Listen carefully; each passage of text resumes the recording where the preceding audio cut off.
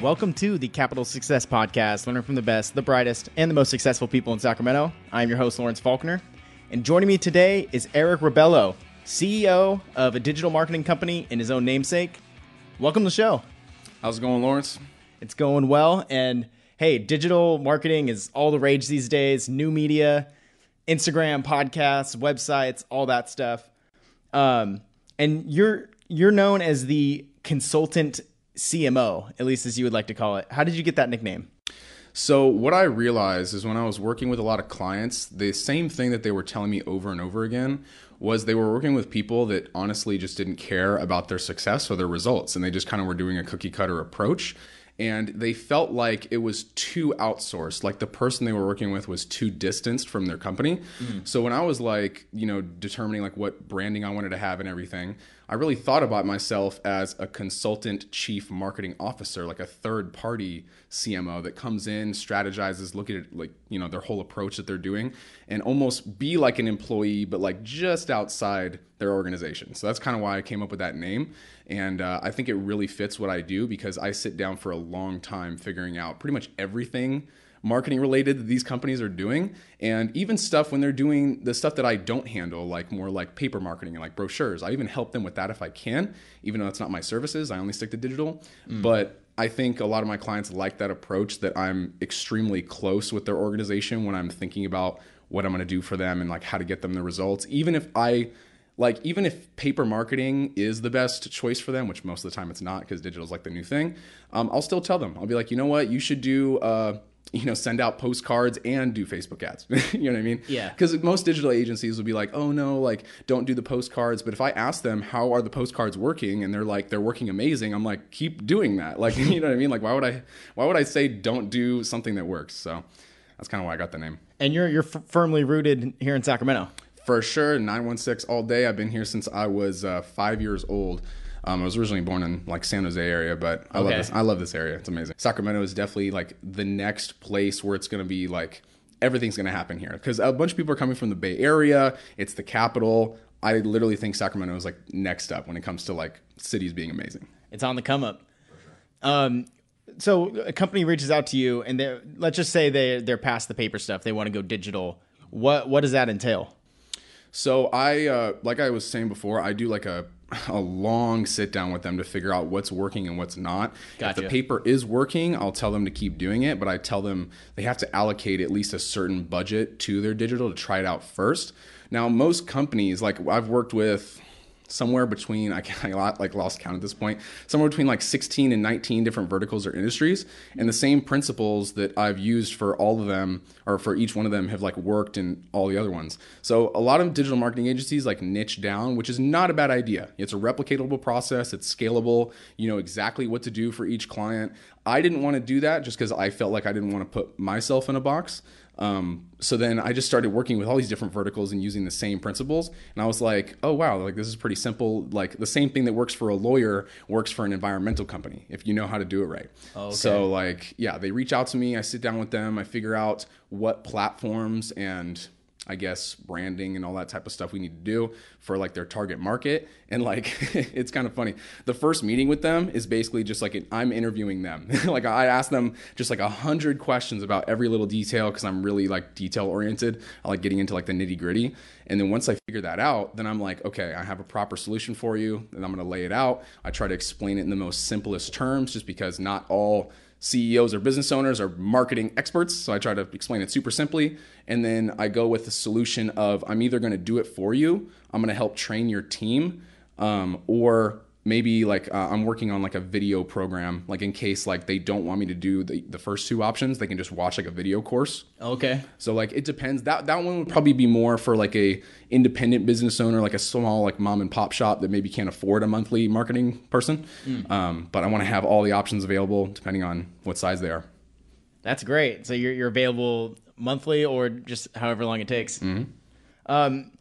I was reading some of your stuff on your website. You have some articles linked to you. You talk about disrupting the marketplace and focusing on the now, the future, and growth rather than following tradition. Can you give me more of what that means? Yeah. So what I've seen is We're going to get a little bit controversial here, so I hope everybody's ready. We love controversy. Absolutely. Let's do it. So college, what I've noticed is I've talked to a lot of different recent college graduates, not people that have been out of college and have experience at like a bigger marketing agency. Obviously, they have the experience and they know what's going on. But people that are fresh out of college, it's, again, not every college. I'm sure like Harvard or some like, Ivy League school like that teaches all like the new stuff, but a lot of colleges are so behind, like at least maybe like minimum like 4 or 5 years behind. Like you even look at the textbooks and they're like older than that. Yeah. So it's like, when I say disrupting, it's like all of the people in the industry that are getting like business degrees, marketing degrees, communication degrees, I feel like they're getting left behind, and then they are thrown into these agencies and they have no idea what's going on, but they do learn on the job. They do, a great job and everything, but it's just fresh out of college. They don't know what they're supposed to know, I've found. Because I'll start asking them questions because, I want to get along with them and like make friends. And then when I start talking about various things I'm doing for my clients or different strategies we're using, they're like, what? I didn't even know you could do that. Like, they're just not aware. So when I'm disrupting is basically those, or like old ways of doing things. But then also I've noticed in the digital space that people are still using these like traditional principles of like whenever you see an ad on Facebook and it's trying to sell you right away, like you've never seen the brand before, you don't even know who they are, you don't recognize them, and then they're just like, buy our stuff. It's like, that's not how you market in 2019. Like people need to see you. People need to see you. I forget the exact number. I probably should know this, but it's like 6 to 10 times before they will make a buying decision. Like they need that law of familiarity.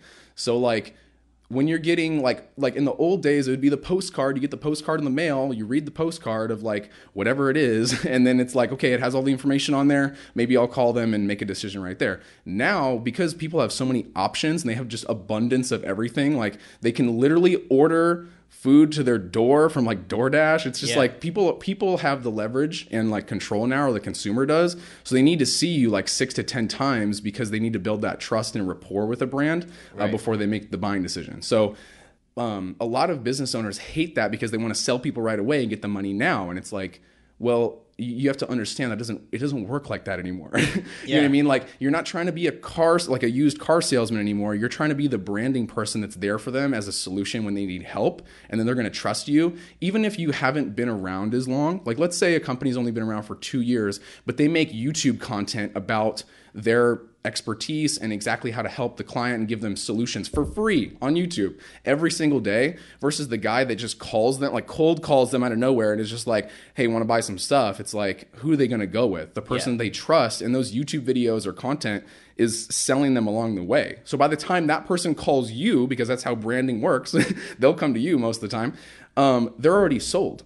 Like that's what happens to me is like I have these YouTube videos, and the reason why I make them is I enjoy making them and helping people, but then also it's for business opportunities where they'll either call me because they see the link in the description, they go to my website, or I will send them a YouTube video. Someone that I don't even know, I will just send them a YouTube video and be like, hey, I thought this could help you. And then they're like, wow, that information, like that video was like so educational. The only thing is like, first of all, I don't have the time to do that. Even though the video was really good, I still don't know what's going on because I'm not like, I'd probably have to watch the video like 20 more times to really figure it out, like how to run a Facebook ad properly.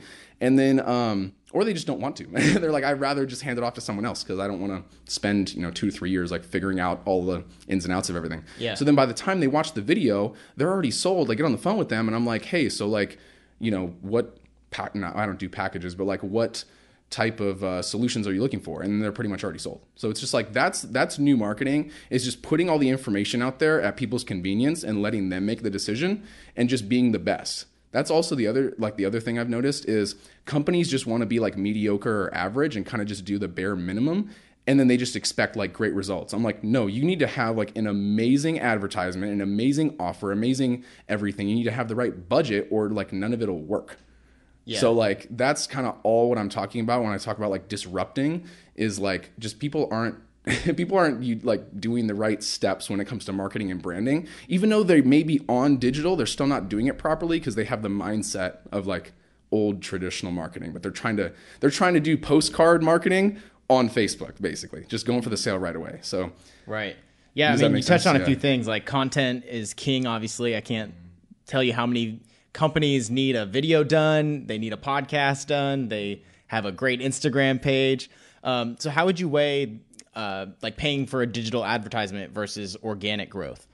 So it depends on the platform. I would say, like, depending on the size of your business, if your business is like huge, right, and like you have a lot of money to spend on marketing, I would allocate it towards like everything just to see what works. The 5 platforms I really focus on are Google, like Google search, making sure you're high up there, YouTube, Facebook, Instagram, LinkedIn. Basically just like those 5. Twitter's kind of like maybe making a comeback. I'm not really sure. That's more for like if you have like an e-commerce business, like you're not like, I don't know. Twitter's kind of like old. And then Snapchat's kind of dead. Pinterest is good if you're targeting like middle-aged women or like college girls. I've seen a lot of college girls have Pinterest as well. But that's basically like the demographic for that platform.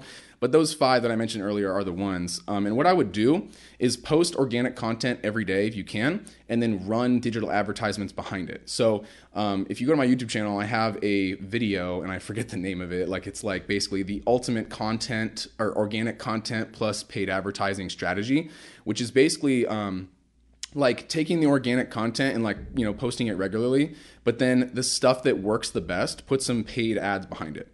Because that got the most like reach and people liked it the most because it had the most views or had the most comments or likes. So when you put paid advertising behind it, it's going to actually like get you sales. Yeah. And you also talked about like the offense ideology. Does that tie into what you were just talking about too?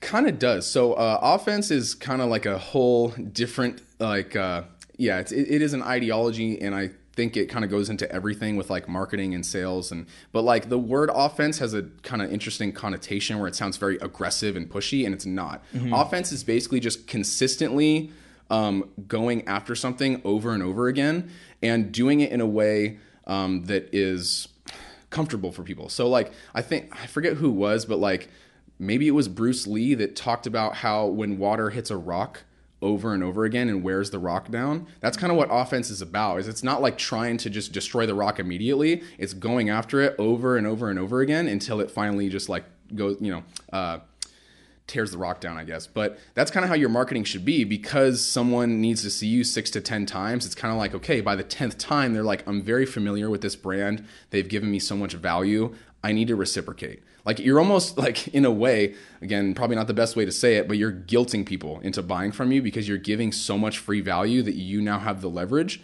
and you have like control of the situation, the buying process. So then they're going to be like, okay, like this person has literally sent me 10 videos in ads directly to my face about how to properly sell my home. Like if they're like a realtor or something like that. I should probably work with them. You know what I mean? Like it's kind of like they just feel obligated to, because you've given so much and they haven't reciprocated, that they just need to like do that or whatever to make themselves feel better in a way. Yeah, I was gonna say, how much. Also, you talk about the posting of a video 6 to 10 times before somebody commits, but how much of it too is making the content look normal? You know what I mean? True. As opposed to just here's an ad. Exactly. You don't want to make your ads look like ads. So I'm glad you actually brought that up. So they've done tests, and they've done like professional videos versus like unprofessional videos where it's just like on like your iPhone or something. And they've noticed that like, well, obviously the professional videos cater to a certain crowd, maybe like corporate. Corporate doesn't necessarily like, like if you're on LinkedIn, you probably want to make like pretty high quality videos because you're dealing with the CEO of like Chevron or something, and he wants to make sure you're legit. So he doesn't want to see an iPhone video probably. But if you're like, I've seen him though. I've seen him. Really? Yeah. Yeah, on LinkedIn. There you go. So like, what I mean? Like it still works. I guess it's still relatable. But like maybe what I'm thinking about is like if a board of directors is sitting in a room, like they're going to want probably the professional video because they're like, okay, this is probably a bigger business. This is who we should work with. But if it's like the average consumer or just more like B2C, you definitely want to do just like the most raw, authentic videos you possibly can. And like sometimes I even go as far to tell my clients to purposely mess up in their videos. Like to like stutter a little bit or something like that, just so it makes make it a little more relatable. Exactly, because then the person watches the video and they're like, this is a real person that I can actually like buy from. They're not trying to like sell me right away. So yeah, I think that's the better way to do it, is just be like raw and authentic in all your videos and not be so like staged. And a lot of business owners and people are obviously like scared in front of the camera, which I get. It's nerve wracking, but what you should do is actually a tip that I give all my clients. Go on your iPhone and record 100 videos. Like literally is like 100. And then when you get to 100, like, don't post any of them. Just have them on your phone and then watch all of them and like think about, okay, I like the way I said this, or like I like this one. And one of them might even turn out pretty good and you can post that one. But the thing is now you have 100 videos of practice of you on camera. By 100, you're going to be pretty good. So on 101, you can probably record the actual video and then put it out there. But it's really funny how people that are like, oh, I'm scared in front of the camera, like I don't want to make ads. I'm like, you realize you can record and not upload it, right? Like it's not like required to upload it. So that's the advice I give to people for that. But raw, authentic, relatable ads are content is way better than like professional stuff that I've seen.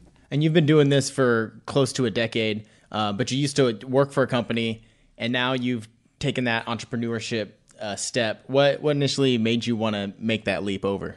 So kind of a funny story. I used to work at a cell phone store as a manager, and I was there for a couple of years, and that's when I actually learned a lot about marketing and sales, because running your own store, you kind of have to know about that stuff.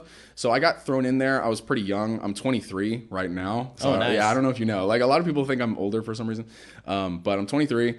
But like when I was at the store, I learned so much about sales and just communication and how people work, and like just studying the psychology and sociology like of people, that I got really good at it. And then after a while, I actually got a new manager that I was working with, and I was told by a lot of people, even upper management, that he wasn't necessarily the right fit for the position, but they had to keep him there because they didn't have anybody else. So he was rubbing a lot of people the wrong way, including me. And what happened is I just said that I can't really work in this environment. And then he ended up, after I left, he fired. So we had a total of like 9 managers in the district. I left, and then he fired 6 other managers the week that I left and just replaced them with his friends. So that kind of tells you a little bit about him. I won't say like his name or anything, obviously, but like he was just not the best individual to work with, in my opinion. Now we've all had those, of course, but and then I just decided, you know what, like it's time to start my own business. I've been wanting to start the business that I have now since I was like 16, and I never had the courage to do it until I turned about like 2021. Just because I'm not from an entrepreneur background, like, my family aren't like entrepreneurs from like, grinding every day and stuff like that. They were the ones that told me about go to college, get a job, do all that type of stuff. And like, there's no problem with that. That is more like, that'll make so many people happy if they do that, and their lives will be amazing. I just know for me, that wasn't the path. And I was in college at the same time too. So I realized, I was like, okay, I'm going to start my own business. I'm going to stop college, and because I don't need it to do what I do. I already have the like marketing expertise. And then I started my own thing, and it was nerve-wracking. Like I was so scared because like I don't have any money coming in, and I need to like do something like ASAP. But then I realized, I'm like, okay, I've been working on this skill for a while. I don't have anything to back it up yet. So I was also kind of scared because I'd done like free work for people, and it worked out, but I didn't have like case studies or anything from them. They just basically like, it was just word of mouth. They were like, oh yeah, it was great. But I'm like, I don't have any proof. So then I did more free work for a couple clients, and then they got fantastic results within like about 3 weeks or so. And then I started getting more case studies, and then it was super easy to just bring case studies to new clients and be like, hey, I worked with this, and this, and we all got like amazing results. And then they're just like, sign me up. But starting your own business is extremely nerve-wracking when you have no idea what you're doing, and you're a young person, especially because you just feel like naive and you don't know what to do. Like, it was to the point where I had to learn all the accounting. I had to learn all the legal work. I had to learn all of like, it was a bit overwhelming, and I got really stressed out because especially like the legal stuff, like having to have like lawyers review proper service agreements and stuff. It gave me like a headache. And even the accounting stuff. But now I have people that like, take care of that. So like we're good. But well, I mean, that's a good point too. I mean, we were talking about like, why don't I film the podcast and whatnot? And I work in TV as my day job, but I guess I'm of the mindset, and maybe that's toxic. Maybe it's something I need to get rid of, but I'm of the mindset that if I'm doing something, I need to do every single step. But, and you can speak to that too. It's just like, that's not really a successful route to go. You're just going to burn out. Yeah, no, it was burning me out. Like I had to track all my expenses and accounting stuff like that in like QuickBooks, and then I was making sure like going through like I had my agreements checked by like 3 different lawyers because like I was really like making sure that everything was like on point for the type of clients I was working with. And after a while, I was like, dude, I just cannot do all of this. So then eventually I was like, you know what? I'm going to pay the money. It's worth it. I'm going to pay for the convenience and get people to like take care of it for me. And then now it's like amazing because people talk about how when you want to have a business or do pretty much anything like that you're passionate about, like work on your expertise and just like outsource or delegate the rest. Like if it's not your strong suit, like don't really focus on it. Try and develop your weakness a little bit so you at least understand it, because if you outsource or delegate something and you don't know it at least a little bit yourself, you're not going to know if the other person is doing a good job or not. So like you need to know it a little bit. So I knew basic accounting so I could double check stuff. But yeah, like if you want to be a successful business owner or anything like that, I even know business owners that literally make like millions of dollars a year and they only have a couple staff when they should really have like 20. Like it's that level, and they just, because they're too scared to let go of the control. And I think that that's going to be it is the downfall of a lot of entrepreneurs, because it's in our nature to just want to do everything and like hustle it out. But you have to let go of the control, because it's better to have someone else do it and not do as great of a job, but like pretty close, rather than you getting like burned out on everything. And then eventually you're just going to do poorly in everything because you're so burned out. Yeah. I mean, shoot, I'm still shocked that you said you're 23. You got the 5 o'clock shadow going on. You put me to shame. I'm 27. But shoot, man, that's crazy. No, it's okay. I actually had a major advantage, I think. So I'll brag about this a little bit. I am an only child, and my parents are a little bit of an older age when they had me. So like I give off a little bit of like a more mature vibe, as I've been told. This is not something that I've said. I've just had other people tell me, be like, yeah, you seem older than like people think I'm like 28, like all the time. Yeah, I'm sure that's good too, because being a younger person, maybe now digitally it's not so much, but you approach a company and you tell them how old you are, there's probably a little bit of pause there. Have you experienced that? I have, and it's like double-edged sword, because yeah, like you said, because I'm younger, they're like, oh, then he knows what he's talking about. You know what I mean? But at the same time, they're like, but also he's younger, so we don't know if what he's talking about. But yeah, no, like when I actually go through my I don't want to call it a presentation, because it's not even that like formal, but it's just like, slides about what I'm talking about, like as I'm having like a normal conversation with the clients. They see in like a very short period of time, from what I've been told, they're like, wow, no, you handled yourself extremely well, and you did it in like a very succinct and simple way, and we know exactly what you're going to do. Like when I was talking to this environmental company that I work with now, they had no idea about digital at all. Like, and they just started their company 3 years ago. So they're like a startup, quote unquote, but they don't know anything about digital. They've all been doing it from like referrals and like things like that. And I was like, okay, we got to get you on digital. And I had to have 3 separate calls with all the board of directors and everything, like on the phone at the same time, like the CEO and everything. And then when I explained everything to them, I heard that over and over again of just like, wow, we've had like 3 or 4 other agencies come in, and they couldn't explain it in such a way like you did. Wow. That like made sense to our particular like niche and everything. And the funny part is, I didn't know anything about their niche. Like they tried to explain what I do or what they do, but it's so like chemically complex that like I still had no idea. But like they basically just told me like a short like sentence of like kind of what they do, and I was like, okay, like I'm gonna pretend I understand. And I even made a joke. I was like, that's not my expertise, but marketing is. So like I'll be able to help you guys out. The whole point, like to kind of go back to what I was saying earlier with like the principles of like marketing, like too many people try to complexify it and try to sound smart by making it so complex. It's like no, simplify it. You are just trying to get customers and make money. That's marketing. That's it. Like it's not more complex than that. So they told me what they do, and then I'm like, who would be interested in that? And they're like, these people. I'm like, okay, let's market to them. What's your offer? And they're like, this. And I'm like, okay. And then we say it, we position it this way, and then we just perform, like we just execute on like the strategy. And then they were like, wow, that was a lot simpler than we thought. And I'm like, yeah, you don't have to have like 80 meetings and like complexify everything. Like you can just be pretty straightforward nowadays, especially because you can get ads out so quickly. Like in the past, you had to take 30 years, not 30 years, but like 3 months to like make like a TV commercial and then finally put it out and then see if it works. It's like now you don't have to do that. You can put it up in Facebook ad in 15 minutes. and just test things out. And you could target specific people in those niches. Exactly. And you get like quicker feedback. So it's easier to see what's working and what's not. But I don't know if it's true, but I always get freaked out when I'm having a conversation with somebody and I'm like, oh, like the first thing came, I don't have Crocs, but someone's like, oh, I want to get those Crocs shoes. And then you look on your phone and there's like an ad for Crocs. Yeah, it's crazy. So they can't prove it. But like a lot of people think Facebook and Instagram listen they have through access to your microphone. Exactly. And I don't know if that's been like proven or not, but I mean, Facebook tracks like everything. Like I was with someone at a grocery store one time, and we walked into the grocery store and she bought a chai tea of this one particular brand that she like always gets. But she's never looked at them on Instagram. She's never looked at them on Facebook.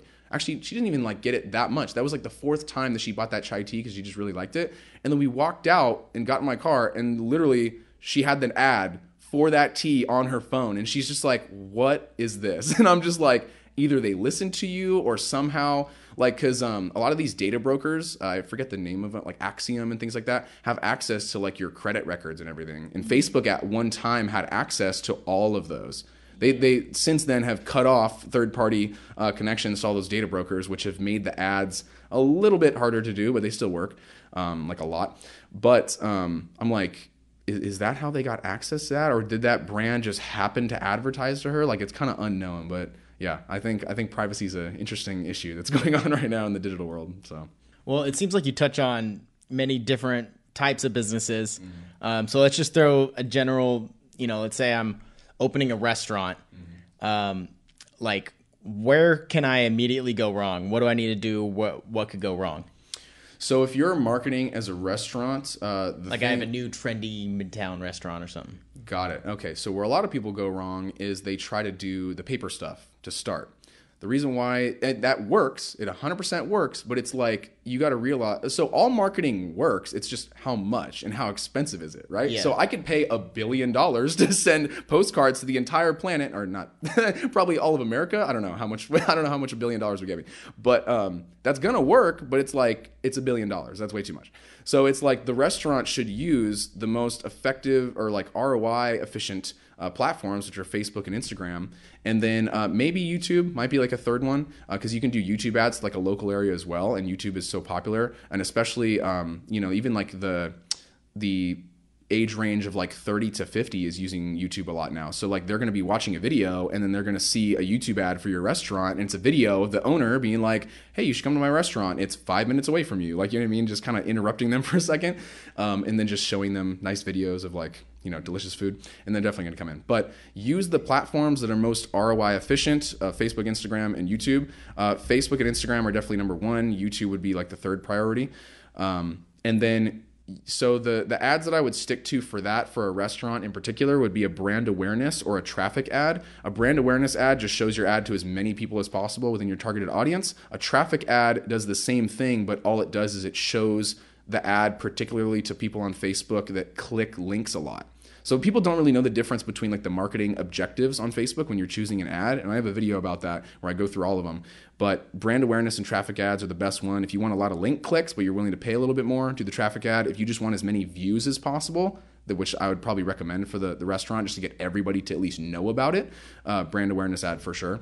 And then it's like pennies on the dollar to get like tons of people. Like I ran an ad the other day in the local area, like a 40-mile radius around Sacramento, and I got, I think it was 25,000 people, unique people to see an ad for like $70. Wow. So it's like, like that's definitely like the best thing you can do. And then also incentivize sharing. So if you post an ad, now Facebook's kind of weird with the ad copy now. Like you're not allowed to use the word share, like share this post in your ad, because then that's like, okay, that's going to mess with our algorithm. So you want to kind of mess with the words a little bit, but try and incentivize sharing of the post, because then that makes the ad show to more people on Facebook. Like it's positive to their algorithm, but then it's going to get shared to like a lot of different people. And then you collect all their information and you follow up with like an email sequence or a text sequence after that. So by the time they go to your website, collect a coupon, or however you want to get their information, or get them to claim a voucher for a free dessert or something like that. Now you have their information, you can add it to your database, and you can retarget them later with ads that are cheaper. And then also, follow up with emails and texts. But you just want to bombard them with a lot of stuff. But I'm sorry to cut you off. Do you ever recommend a newsletter for a company? Oh man, so this is a tough one. A lot of people always think that they have to do the email newsletter. Email open rates are 20% now or something like that. So they're so low that sounds about accurate. I recommend no. If you do already have an email list, what I would do is this is what I recommend to my clients. Post content on Facebook, Instagram, LinkedIn, YouTube, all the different platforms, blog articles on your website, and then put that in your newsletter. Make that your newsletter. Just a weekly summary of all the content and offers and things you have out, but not a newsletter necessarily, because that sounds so 1990 or something like that. So it's you can still do emails, but what I would recommend even better than that is to upload your email list into Facebook to do, and Instagram, because Facebook and Instagram are under the same ads manager, but upload your email list in there because you own that data and you can do retargeting ads just to that list. So if you have a list of 1,000 people that live in the area, you upload that to Facebook and you say, just show ads to those Facebook accounts that are connected to those emails. And then you can literally, retargeting ads are much cheaper because Facebook is being way more specific with who they're showing it to. That kind of varies and depends. But usually retargeting ads are cheaper. And then you just show it to that instead of emailing them. And a lot more people are going to see it if you do retargeting ads as opposed to emailing them, because it's probably going to go to the spam folder, or they're just not going to read it, because people, you see those people with 10,000 emails in their email inbox, and it's just they're not going to see your email. Yeah, right. So.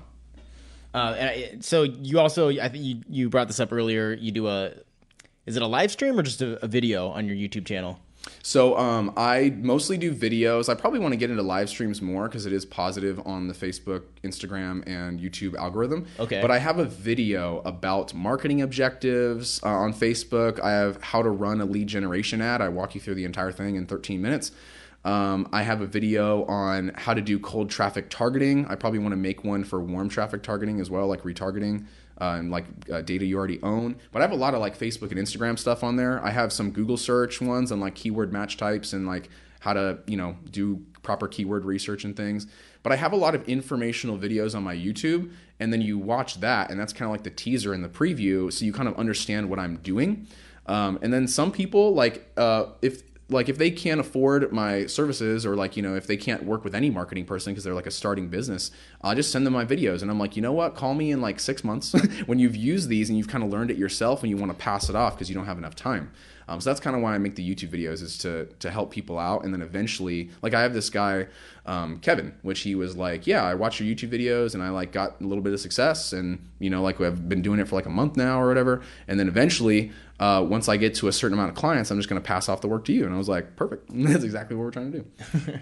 I love it. Well, I'll be sure to check that out, and then link it in this show notes as well. For sure. I appreciate it. Well, one particular section that I ask all my guests, and I'm curious to hear your thoughts on this. Mm-hmm. You're on the Capital Success Podcast. Mm-hmm. What is your secret to success? Ooh, man. Okay. So, we before the podcast actually started, we were talking about personal development and everything a little bit. I think that stuff is the most important, because if your mindset isn't proper, you're not going to be able to execute on stuff. If you're not disciplined enough to do the work every day, you're probably not going to be successful. But a lot of these things that a lot of entrepreneurs talk about, of hustle and motivation and discipline and focus and all these things, kind of come back to one core thing, which is your identity. Mm-hmm. So this is something that I'm going to talk about a lot more, because I don't see a lot of people talking about it, only a few, and it needs to be the number one discussion of entrepreneurship and self-development. So your identity is the core of who you are. It determines how you live your life. So if someone has been coddled and comfortable their entire life, they're not going to be very disciplined, because they've never had challenge. They've never had resistance. They've never had to put in work to get what they want. They just get things handed to them. And those are the people that struggle a lot when they want to start a business, because they're not used to putting in work. The people that have been doing the lemonade stand thing when they were 5 years old and all these different things, they know what work is like. So when it comes to building a business, they're yeah, that's normal. They don't, they don't understand what it's like to not work. So I think identity is core, and because it defines who you are. Someone who is disciplined, when you ask them like, so like what makes you so like motivated to like get up every day and like go to the gym and do your business and just like do everything like exactly, you know, how you want in life and just like living your passion? And they get like confused by the question. They're like, that's just how I am. Like I don't know any other way. So what I learned by like asking people that question is like, you need to get your core identity on point, and then that'll manifest itself outside. So if you become more like, you have like a better work ethic and you're more of a proper communicator, all these things, that'll manifest on the outside, and you'll start getting more clients. You'll start, you know, making more money. You'll start being better at networking, all that different stuff. So I think identity is the number one thing when it comes to success. Also, that determines the amount of money that you make. So I think it was Think and Grow Rich by Napoleon Hill. Or no, what was the other one? No, maybe it was that book where he talks about how like your comfortability level of like how much money you can make. So let's say I talk about this on like my videos and stuff. If someone's parents have made $50,000 a year their entire life, and that's all that they've known, when they start to make more than $50,000 a year, they feel guilty, number one, because they're like, I'm passing up my parents. And second of all, they're just not used to making more than that. So they will self-sabotage and find a way to bring themselves back to $50,000 a year. Everybody does. Interesting. Everybody does self-sabotage in some way. You'll start getting a little bit of success, and if it's out of your comfort zone, you'll bring yourself back down. It's just like a part of the human condition. The other way that is positive about that is if you're too low, like if he starts making $25,000 a year, he's going to kick it into gear and get back to 50 because that's his comfort zone. 25,000 is no longer his comfort zone. He's getting to 50, or he or she, you know, whoever. But the thing is when people start making too much money, they just find ways to just spend it or like do like whatever with it. And then they can't really succeed more and invest in themselves. And then they ask questions. They're like, I just don't know why I'm successful. And I'm like, what have you been spending money on? And then you look at their bank statement. It's like, that's why you've been blowing your money. And then I'm like, why are you spending so much money? And they're like, I don't know. And it's like, because you're self-sabotaging. Not why. People do this with relationships. People do this with like everything. It's just whatever your childhood was and what you're comfortable with, you will stay there unless you're like aware enough to like pick up on that. So that's something that I really focus on, and that's part of like the identity thing as well, is what's your current comfortability level and what's your current identity, and are you holding yourself there, or are you willing to like expand to like the next level? And then once you graduate to that next level and you stay there for a while, that will be your new comfort zone. And you just have to keep doing that over and over. And it's a hard process because people don't want to face themselves. They don't want to admit that they're wrong. Because imagine being like, you know, just like throwing out like a random age there, 35. You're 35 years old, and all of a sudden you realize, wow, for the past 35 years, I've been doing a lot of things wrong in holding myself at this current level. That's why I haven't achieved my dreams that I wanted to by 35. And then you have to like admit to yourself and kind of like remove your ego for a second and be like, I messed up. I understand that I messed up. And now I'm going to go ahead and graduate to this next level. But nobody wants to admit that they messed up, because then those past 35 years were you wasted or whatever they wanted. I mean, you can think of it a billion different ways. I wouldn't think of it like that. It's just a learning process. Like you were just learning through those years, and then you finally figured out what you were supposed to do. But identity is a big one, man. It's number one. I think everything in self-development in life comes down to your identity. Well, I mean, man, you nailed it on that one. But I think part of it too is just venturing outside of your comfort zone and just trying to do it repeatedly. You know, I mean, don't be crazy with it. Maybe be a little crazy, but don't be like put yourself at harm type of deal. But like, you know, they talk about educated or calculated risks, right? Yeah. So it's just like so if you've ever taken the 4 GEMS test, a lot of people seem to like not know about it, and I feel like a lot of people should take it to better understand their own identity. The 4 GEMS test is this test. I don't know who did it, but it puts you in one of 4 categories. People don't like being categorized into like such a box like that, but it just is what it is. There's Emerald, which is more analytical, facts and figures, detail oriented. That's me. I'm a and I don't know why they have these dumb names for it, like Emerald. Like I don't really think that means anything, but it is what it is. Emerald is like, you know, facts and figures oriented. That's me. That's my primary. My secondary is Ruby, which is like a go-getter, kind of more like competitive, like wants to make things happen. They're a little bit more like organized and things like that too. And they're just like, they just go after stuff. They're a hustler. The other side is Pearl, like the opposite of Ruby is Pearl, where they're more introverted. They're about helping people. They're a little bit more nurturing. They don't want any risk. They're all about security. And then there's the sapphire, which is the opposite of the emerald, which is like all about fun and networking and communicating with people, having parties. And they're usually kind of like the pearls and the sapphires are a little bit more messy. They're a little bit more unorganized. They're just kind of more people. Now, if you figure out which one's your primary and which one's your secondary, you'll understand what you need to be doing. So one of my friends, he figured out that he is a sapphire ruby, and he's not very detail oriented or organized. And he's like, I don't know why, like my time management and like this and like it's just not working out. And I was like, well, dude, your weakness is like time management and organization. So if you get that handled, you'll be fine. And then he got that handled, and now he's like compounding success like very quickly. So if you figure that out, like when I figured out that my strengths are like detail orientedness and like just competitiveness and like going after stuff, I realized that my strong suit wasn't people. Like I'm not naturally a good networker, so I really had to work on that and like my communication skills. Like I'm more it might not sound like it, I don't know, but I'm actually really introverted. I've been really introverted for like a while, but I know how to turn on my extroverted mode. So then I had to learn that with like the sales jobs and stuff. And then it really helped me to kind of round out my personality. It's definitely helped me in business, but find out what your strong suits are, your weaknesses are, try and develop your weaknesses if you can. If it's just not coming to you naturally, just delegate it or outsource it. Like I said earlier. And then the second question I always ask, are there any routines that you stick to that keep you on that right path? Yeah, so I mean, I would say mine is like pretty basic. Make sure to drink a full glass of water in the morning. Make sure to meditate if you can. I know it sounds, for lack of a better word, a little hippie for some people, but trust me, it's not. It's definitely good to get present to the moment, because when you're an entrepreneur, you have a lot of overwhelming thoughts and stresses. So the more present you can get, the more happy you will be, and the better you will perform. You won't get sick. You'll be less stressed out, and you'll be able to just connect with people easier. So I try to like meditate for like a few minutes, especially because right in the like literally the second I wake up, I'm stressed out like immediately. So I have to like, because I'm just thinking about everything. So I have to calm down and be like, okay, we're gonna have a good day today. Just get present. Don't think about anything. Like while I'm drinking my water, and then after that, I just like check emails, like maintenance stuff, see like what's going on, reply to like text messages and stuff. And then I usually try to get at least 15 minutes of sun, because now since we're inside all day, everybody's on their phones 24/7. A lot of people are lacking. Maybe not today though, when it's 107. Yeah, I know. Well, I don't want to go outside at 107. Like it's too much for me. But get outside for at least 15 minutes to absorb vitamin D, because a lot of people are lacking in that, and that'll make you unhappy. You know what I mean? Like you'll start to get depressed if you don't get sunlight. So you definitely need that.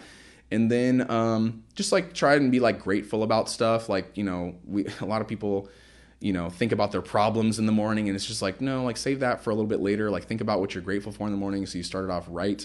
And I mean, me and you, like we live in an amazing place, Sacramento. It's just like, what is there to not be grateful for? Like at this point, exactly. Try and find something, no matter what it is. For sure.